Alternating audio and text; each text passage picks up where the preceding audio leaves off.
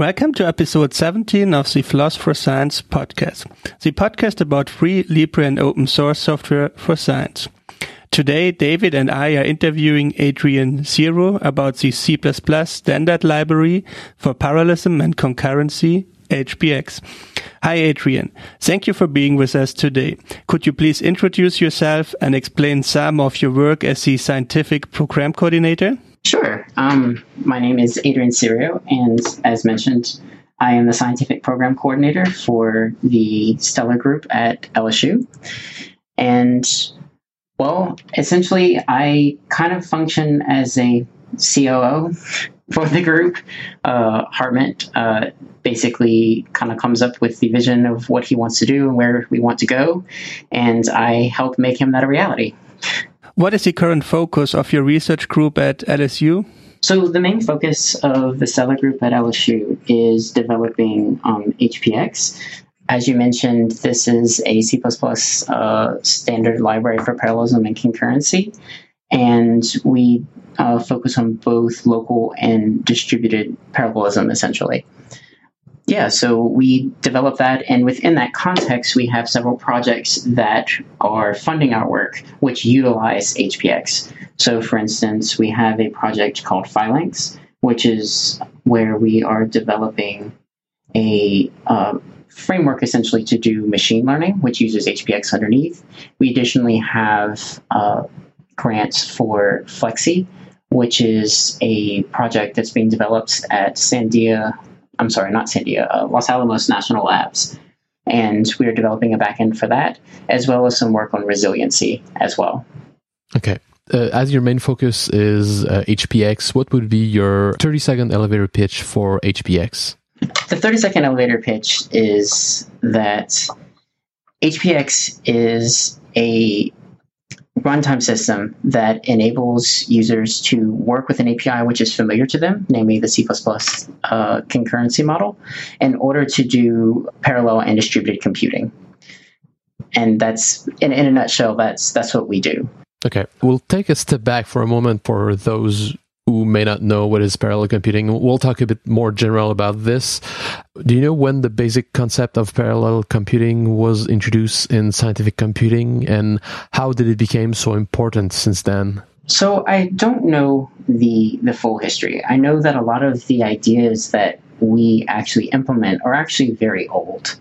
So, for instance, as those of you who are familiar with the C++11 and continuing standards, we utilize futures heavily, and futures were developed way back, I believe, like in the 70s. And at the time, however, the hardware didn't really enable us to be able to utilize them efficiently. And so as far as parallelism and computing, I believe the idea is actually pretty old, but only as of today do we, one, have the need, and two, have the technology, essentially, to do it efficiently. So why is it important right now, or why do we have so much emphasis on it now, is largely due to the fact that we aren't able to continue to see the scaling that Moore's Law has promised us without starting to do parallel computing. So for the longest time, everybody could just kind of sit back and just watch as, the hardware developers are like, oh, we can increase clock speeds. And then suddenly that kind of stopped working. And, we can, continue to put more transistors on a chip. And that kind of, stopped working because we started, melting the chips. So this forced the community to have to start looking to more complex solutions, such as parallel computing. Specifically, what we started to see was multiple cores in each machine. And when you start having multiple cores, you now need multiple instructions. And that's kind of where we started really doing things in parallel. In addition, you can also kind of extend this to distributed computing, in that, as we've figured out more and more things that we can do to or more problems that we can solve, people started having problems that were way too big to fit on one machine. And so the need arose, to say, hey, we could split this problem down into pieces and then distribute that across multiple machines and run them all at the same time, and that'll allow us to kind of receive the answer that we're looking for. And so those kind of two forces really gave birth to the work that we're doing, which, as I mentioned, there's been a lot of work done in this area. We're just kind of another incarnation of a solution to this problem. Okay. Do you have any current day example of problems that we could not solve without parallel computing or distributed computing? I mean, a simple example is another project that we're working on here, which is a astrophysics simulation. And the amount of data that you have to crunch, essentially, is way too big to fit on one machine. So you have to distribute that data out and then work on that in parallel in order to simulate two stars that are rotating around each other, for instance. And there's many other types of problems, which a lot of times due to just data constraints, as far as like the size of the data, causes it to where you have to run these things on multiple machines. In addition, though, there's also applications which just rely on are very time sensitive. And so in order to continue to get speed up, you have to add more compute resources in order to process the data fast enough. So, I mean, there's many, many, many things, and I hesitate to even try to start creating a list, but those are just kind of some examples of why you would want to do things in parallel and distributed. Yeah, there's a ton of examples. In the electrical design of CPUs, we are closing in on our physical ability to make smaller and faster CPUs due to physical limits we're hitting the quantum barriers. Parallelism seems to be taking the leading role in improving computers' performance at the moment, or in the recent years. At some point, there are other factors than simple scaling of the single CPU that needs to be taken into account. I mean, like communications between CPUs and interprocess, there seem to be the bottleneck. How far can we scale, and is there still a lot to gain from parallelism? I'm going to start where I think you're asking this question. So there are limits to how far we can scale in two senses. First off, many of your listeners may be familiar with Amdahl's law, which is essentially a law or a description of the reality that even as we parallelize our codes, even just starting the first thread, having that one thing that's run in serial, that's going to cause the whole application to only be able to run as fast as it takes to run that one portion. And this law basically states that, 20 times speed up is about what we can hope to get by using parallelism. So there is kind of a theoretical cap on that. However, there is a lot of room for improvement. And I believe that the second part of your question, though you might want to repeat that for me, refers to where do I see kind of how we can continue to extract this parallelism? Or how much gain could we still expect from parallelism? Well, I mean, unfortunately, that's kind of an open question, which is somewhat dependent upon the problem that you're trying to solve. Some problems, there's lots you can gain from parallelism, especially if you're looking at what we're doing, which is like doing more fine-grained tasks. So essentially, in your application, there are certain sections of your application which you can do only in sequential, right? I mean, I guess in the simplest case, you can only write to, a certain memory location with one thread. Otherwise, your results are going to be meaningless. So at the end, you kind of have certain things that have to be done sequentially. And so in the end, if you add up all those sequential operations, that's going to be the limit of what the max speed you can get. However, most applications that we write now are nowhere near that fine-grained. A lot of it, we struggle with trying to make these things work in parallel and not have the different operations step on each other's toes. So there's a huge amount of opportunity to kind of break down our applications into smaller pieces and then allow all those pieces to run concurrently. Now, the kind of other side of this is that the paradigms that we're using to break our applications down somewhat constrain us to what we can do. So there are some, paradigms which enforce certain areas of the code where you have to go back into sequential. And so, for instance, if you look at, kind of the fork join model, which is a very popular model, and when you talk about parallel computing, where essentially you have one thread which then spawns several tasks that each run concurrently. However, at the end, after all those tasks are finished, you have to wait until all the tasks are finished and then do what you call a join. Essentially, kind of like make certain that everybody's done and then, commit whatever data you have or something to that effect. And that what that means is that you essentially are forcing the application developer to have these little sequential sections in your code, which was, of course, a much bigger step up from what we had to do before, but it still kind of enforces this sequential barrier, which, again, according to Amdahl's law, means that, hey, you add up all those sequential parts and you're not going to be able to go any faster than that. So developing better ways of exposing parallelism and the ability to do things concurrently is still very important. And there are still many ways in which we can better expose these operations. Okay. And where do you see parallel computing going in the next decades? So our team is of the belief that multi-core is here to stay. We are not able at the moment to make our we can't increase the clock cycles, and we can't put more transistors on the chip. So what we really think is going to be happening is that we're going to continue in this multi-core era. And basically, if you look at architectures kind of like the Xeon Phi, even though that particular architecture has been discontinued for the moment, we see many vendors starting to put more and more chips on one motherboard.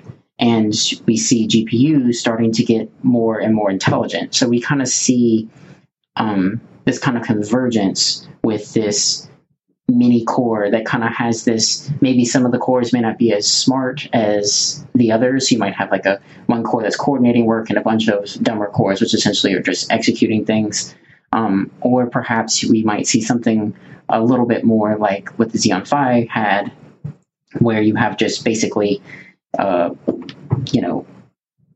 200 threads running concurrently on, one machine, which are using full-blown processors. But we definitely see that multi-core is here and is here to stay. Okay. In your 30-second elevator pitch, you talked briefly about C++ standards and different versions of standards. As a non-programmer, I'm not really well versed into those. What do they define? Because for me, C++ is a defined language. Like there's a syntax and features of the language. What are the standards and what do they bring? So the C++ standard essentially defines practices and functions that are commonly used and then puts them together into a standard library. I kind of think about the C++ Standards Committee as kind of being the arbitrator between the main library developers, the compiler people, and the application user community. And because in order for application developers to have better tools to their disposal, they need both library and compiler support. And the compiler, will be supporting the libraries. And so the libraries need certain, features or information from the compiler and vice versa in order to kind of support everything together. So when we talk about the C++ standard, we're typically talking about the C++ standard library. And so when you talk about things like C++11, for instance, they introduced, the concept of a standard future, right? And the standard itself just defines different features and what guarantees those features have. So, for instance, with standard futures, a future is an object, and it has, two pointers, one to some shared data and another to a state. And whenever the data has become ready, then you can call a function which will return that data to you. And the standard defines that interface, and then it is up to the compiler vendors and those who develop the C++ standard libraries to actually implement those things. But the community, or like the standards community itself, is kind of the intersection of these three groups. Does that answer? Yeah, a little bit. So it's like adding new abstraction layers on top of features. Like instead of writing I'll use example, a for loop for a specific application. So you have a different kind of loop. I don't know what, anyway, maybe a bad example, but you have a different kind of loop predefined for a specific application that you can call in a different way, and they're adding that with the standards. So, one example would be that ranges would be an example. So traditionally you have, for some integer which starts off at 0, you increment that integer until it is less than or equal to some value, right? That's the standard way of doing a for loop in C++. However, the community started developing this concept called a range, which is very similar to Python, right? You say, hey, for this object, do something for each of those things. And so in C++, they developed this concept of a range, and then they proposed that to the standards community, and it has become standardized. And so now you can you have this concept of a range, which is like basically a subset of elements within a data structure. And you can pass that around. So originally we didn't have that concept. You had to do loops a certain way. And then later someone was like, well, hey, why do we need to do it this way? We could totally have this new abstraction, which would then allow us to express our codes like this. And then that idea was then presented and debated in the standards community, and they were able to come up with an API, which then the compiler vendors were able to implement. And then it's in, common usage. Okay. So C++ is still evolving with those new standards, those new versions, those new features. Absolutely. Okay. Now we'll get back to HPX and parallel computing, more specifically about HPX, which is based on the standards. Where does it fit exactly with the standards? What is special about HPX? Where does it shine in regards to how does it implement those standards better than other solutions, let's say? So this is interesting for me. So HPX, you can think of it as an extension of certain aspects of the standard, right? So in HPX, one of the things that makes us shine is that we are standards conformant. So for instance, we have HPX features, which have exposed the same functionality as standard features. We have HPX async, which is exposing the same sort of API as standard async. And there's a whole list of these functions which we essentially have implemented inside of HPX. And the idea is that we've taken that implementation, but we've extended it from, in C++, they call it the abstract machine, which essentially is one local entity where, all the memory is contiguous and that sort of stuff. And we've extended that to where you can use those same APIs, but in a distributed context. So HPX provides the infrastructure which allows you to say, hey, I want you to launch a new thread using HPX async, but instead of launching that new thread on my machine like a STID async would do, I want you to launch that thread on node 42 on the other side of the machine. And so you can really think about HPX as just extending the C++ concurrency model really into the distributed context. Okay, so which other software solutions next to HPX are available to help with development of parallel computing code? So when you talk about parallel computing, there's several options on the market. The probably most famous of which is OpenMP. OpenMP is a local parallelism library, which allows you to say, basically define regions of your code that you want to do in parallel. And I mean, they have simple things like parallel for and that sort of stuff. There's several other libraries out there that let you do distributed computing and parallel computing, such as Charm++, MPI. There's also some projects like OpenShim and StarPU in Europe, as well as Uinta, Legion. So it's an interesting and crowded field. But each of these libraries kind of focus on slightly different things. So I think the most famous distributed computing interface is the Messing Passing Interface, MPI. How would you compare HPX to MPI? So MPI is a well-established library for distributed computing. As the name suggests, it is, message passing interface. It's this idea that, you can write an application where you have regions of your code that everybody is essentially running the same code. And then you have moments where you communicate or, hand over data to other nodes, and then continue doing some calculations, and then communicate, and then continue doing some calculations.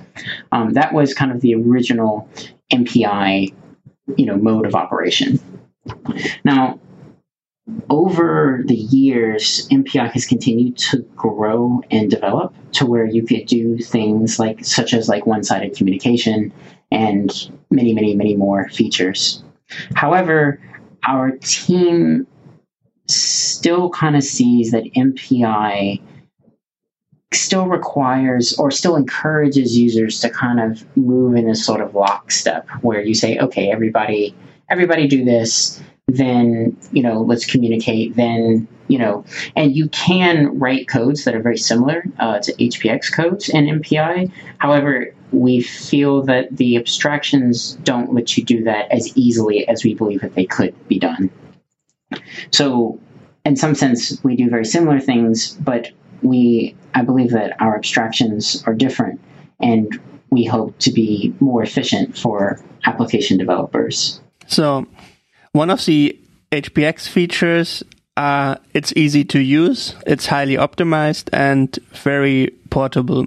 What makes HPX easy to use for application programmers? The biggest thing that makes HPX easy to use is that we expose the C++ concurrency model, or at least the API of that concurrency model. And so if you're familiar with C++ 11.14 and how you do parallelism in that mode, then you're immediately familiar with how to do your parallelism with HPX. And it's really its strongest strength. Many other solutions out there require people to have to learn a whole new API or a whole new way of doing things. But for us, if you're familiar with C++, then you immediately will know what's going on and how to take advantage of the solutions that we offer. So you would say if someone wants to start to use HPX, it's beneficial to have some basic knowledges in C++, or is it really difficult to use HPX without any knowledge in C++? What we definitely say, and what we have definitely noticed, is that when people have issues with HPX, it's normally not an HPX issue. It's normally a C++ issue. A lot of times, if you're unfamiliar with how to expose certain concepts in C++, that is what's going to trip you up. And so, yes, knowing C++ is definitely kind of goes hand in hand with understanding HPX. Okay. How do you think new scientists will discover HPX? Like if they get into C++, it might be easy to use, but it might not be like it is a package. It is a library that you need to add to your project to use it. How do you think you can improve the discoverability of that kind of libraries for new programmers, new scientific programmers? We don't envision that most domain scientists will use HPX directly. HPX is pretty low level, as many C++ applications are. The way that we see most domain scientists encountering HPX is actually through what we would consider application frameworks or libraries which utilize HPX underneath. So, for instance, one of our collaborators in Germany developed a library called libgeodecomp. And this particular library it's a stencil library, and our collaborator eventually actually extended it to where it did several more things. But at its heart, that's where it started. And so we imagine that domain scientists would probably come into contact with libraries such as LGD and use its semantics, and underneath, it's going to be taking advantage of the parallelism that's exposed by HPX. Another project that we're working on here, that I mentioned before, is Phalanx. And Phalanx will have a Python front end, which then is underneath transformed into code that can run on HPX. And so we see that domain scientists would actually be coding in Python, a language that is much easier to grapple with. And then the underbelly is all handled by HPX. Okay, that makes it clearer. One thing we're still missing is the argument that HPX is very portable. So on which operating systems can I install and run HPX? Just about definitely all of the common ones. So we run on Linux, we run on Mac, we run on Windows, we run on BlueJean software stack. We also are running on Power. So pretty much you name it, we have it, unless it's really esoteric. And that kind of goes again with the operating systems that they support. And as far as architectures, we run on everything from as small as a Raspberry Pi all the way up to, cutting edge architectures such as the Knights Landing machine at NERSC. Regarding HPX, what are your personal contributions, your past contributions to the project, and where do you contribute at the moment in the project? So primarily my contributions to the team are administrative. I have dabbled a little bit in it where I started looking at checkpointing and implementing some features that makes that a little bit easier, as well as here and there, I just implemented a few things just because I could. Okay, we forgot to ask if HPX supports hardware accelerator cards like NVIDIA GPUs or Intel Phi cards. So we did mention Intel Phi cards, and we do support those. We have support for managing GPUs. So the tricky thing with GPUs, right, is that they can't at the moment run straight up C++ code. So we have developed a few solutions which kind of help our users still utilize these machines. So the first thing that we developed was a library that we called HPXCL. And what this library did was that it hid or encapsulated the GPU behind a HPX object, which you could hand either OpenCL kernel or you could hand a CUDA kernel to that object, and that object would ensure that the kernel was executed on the GPU and its result was returned back to the the computation on the CPU side. After working on that, we then started working on a library called HPX Compute, which is, I believe, in the main repo of HPX, but it's in its own little section. And this library takes it a little, kind of integrates things a little bit tighter. This library, I believe you can compile with MVCC, and it will allow you to write simple CUDA kernels in the form of lambdas, and it will launch those kernels on the GPU, and then you can synchronize again with the CPU side. And there's some more fancy things that we did over there, but I unfortunately was not working directly on it, so I'm probably not the best person to describe it. But as GPUs have gotten a little bit more able to compile C++ code, we've been able to do more and more to integrate them into HPX in general. But if you have GPU code or GPU kernels already already pre-made, we can definitely handle that, and we can already handle movement of data from the CPU side to the GPU side using standard algorithms. So, or some of the standard algorithms, such as like copy. Okay. We'll switch topic to ask questions regarding the history and the structure of the project. When did the HPX project got started? So I believe it was around 11 years ago now. Essentially, Hartmut started, was working with a collaborator here at LSU, and between the two of them, they kind of came up with the ideas that kind of underpin HPX. And Hartmut sat down and was like, oh, I'll start implementing that. And that's kind of how it all began. Since then, we made the decision to follow the C++ standard, which was a pretty major decision for us. At the time, we didn't think of it as that big of a deal, but we realized, hey, the abstractions that we're exposing to implement this new paradigm is basically, what's already being exposed by C++ 11, so why not just use that? And over the years, we've had several people, several prominent members of our team join us and contribute, and we've grown ever since. Okay, so it's still a team at LSU that develops HPX. Is there any other community in other universities or any other developers outside of LSU contributing to the project? Yes. So one of the developers of HPX, Thomas Heller, we actually brought him over to LSU several years ago, before he had graduated, and he worked with our team. And when he returned to Germany, he brought HPX with him, and so he started developing HPX in Nuremberg.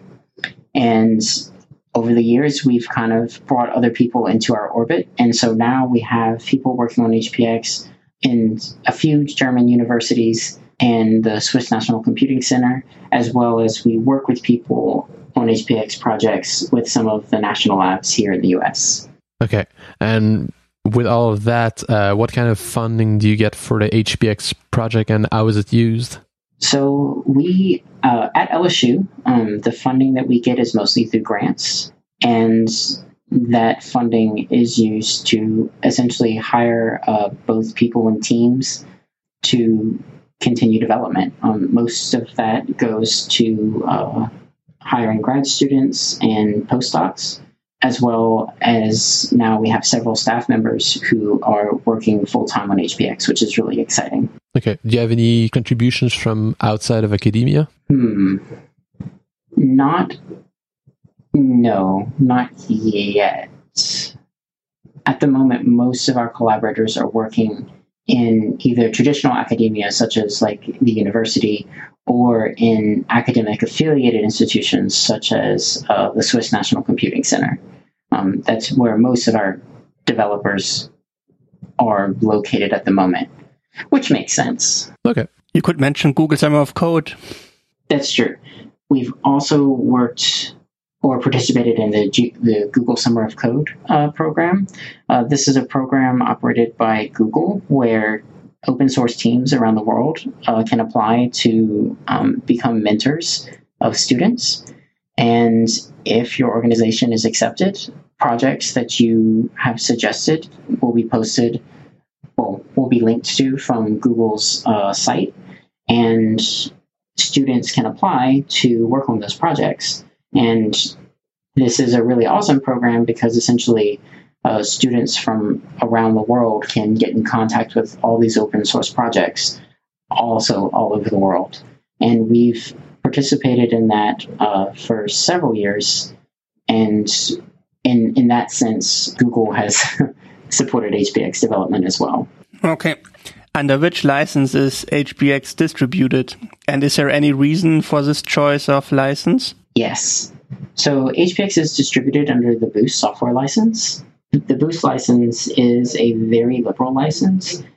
Basically, it says, you can use this where you want, however you want, just leave this copyright at the top and leave our names there, and you're good. So this is a very important decision for us, especially because this is what allows other people to kind of become familiar with our work. We are situated in Louisiana, which is not necessarily, on the world stage for distributed and high performance computing. And so in order for us to kind of get our ideas and to showcase our work, we think it's very important that we make our code open source so that way people can become familiar with it and look into it and work with our stuff. This has become important for, our work in the standardization process, because we're able to go there and say, hey, we were looking at, one of the standards proposals and we implemented it. You can see the code here. And when we, write papers and, people are like, oh, well, how did you really do that? We can say, oh, look, the code's all here. You can look at it. You can download it. You can, work with it. And this, removes the barrier that can kind of come into play when, you have a company, for instance, that's looking to, to improve their process, right? And they're not going to they're going to be disinclined to take a risk on a piece of software that they can't see, or they have to, release it open source. And this way they're able to just have no pressure and to look at it, learn from it, and hopefully contribute back to it. If anyone of our audience would be interested to get involved into HPX, which skills would be required to contribute to the project? So naturally, C++ is something that's very helpful when you start working with HPX. But we have a very open community, and as we are an academic institution here at LSU, we have pretty good resources in order to help train people. So the biggest thing that you need really to join our group is really a strong interest in self-guided learning. We have several resources that we kind of provide to people. And yeah, if you're a type of person who likes to, dig into things yourself and kind of see like what's going on and just need a community of people to kind of help you guide you through, that's what we do. Okay. A lot of tools used in science are either open source or free software. How do you feel about FLOSS, and what is your vision about FLOSS and its importance for the openness of science? I think FLOSS is critical for the future of many scientific fields. If you look at fields which are utilizing simulations as kind of a core of their research, you really need to be able to see what their codes are doing in order to verify their results. And I think that open source plays a huge role in the first place in kind of this sort of, verification, which is a key part of what, science is being able to, replicate these experiments that people elsewhere have done in order to ensure the validity of the claims that this team is making. in a more general sense, it's really important to distribute. It's very difficult to kind of go back and have to re-implement everything. I mean, I think, GNU had the right idea from the sense that, having, every single person trying to write their own operating system is not going to work. Like, we need kind of a basis in order to kind of build, science forward. And I think science kind of works in the same way, in that, we need tools that are out there that allow us to experiment. I think that, when you look at something like funding, I think that these national funding agencies are really starting to narrow down on, requiring that the software projects that they fund be open source. Because when those projects are open source, that's what allows more development and more ideas and more people to contribute to those areas. And so instead of just having this, this project that you develop and you write this application and you get this one result, and then it kind of, dies with, after the grad student graduates, it allows these ideas to be out there and for other people to then pick up the mantle and then continue contributing in that field. Do you think that using FLOSS can have negative impacts on science? So the tricky thing with FLOSS is the business model becomes a little bit more tricky. So, I mean, one thing that you could argue, I think, is that by having all these developments being done open source, you're then not able to kind of monetize the results that you're producing because, anybody can download this and work on it, which you might be able to argue provides a lower quality result. However, I think in the context of science, one thing that you can look at is, there's now several types of codes that industry doesn't develop. Only the National Science Foundation is funding this work. And so if the National, Science Foundation no longer, gets their funding cut or whatever, well, that work is it's now done. There's no one funding that. So I guess kind of one thing that could be considered bad is that it does kind of interrupt the way, the economic interest in there. However, I think that, part of the reason why we fund science is specifically because industry is not always the best driver of where research needs to go. And I think that by providing these new tools, we get better ideas. And most of the time, I believe that those ideas that come out of open source software or that are built upon open source software end up being much more valuable than if we would have just tried to cap it off at just, a simulation to, predict the weather. I think we get much more benefit by having some of these models open source and then saying, I can use this model which predicts the weather to then couple it with waves and tides, and that's going to be able to give me much better predictions about, coastal flooding or something like that. So that's kind of my thoughts there. Okay, great. We're almost done for the interview today, and we'll proceed with some of our classic quick questions that we ask all of our interviewees. In recent years, what do you think was the most notable scientific discovery? Ooh. Well, I'm from LSU, so I'm going to say the LIGO gravity wave detection. That was pretty awesome. Yeah, a good one. And what is your favorite text processing tool? Oh, I'm a Vim guy. Okay, that will conclude our questions. Thank you, Adrian. Is there anything else you would like to share with us? Only feel free to contact us either at our website, stellargroup.org, or on IRC. We're at on the Stellar channel on Freenode. And yeah, I think that's it. Okay. Thank you, Adrian, for your time and this interview. Bye. Bye. Bye. This will be all for today's episode of the Floss for Science podcast. I hope you enjoyed the interview. You can reach me on Twitter at DLPK. And you can reach me at _DBrass or both of us at Floss for Science.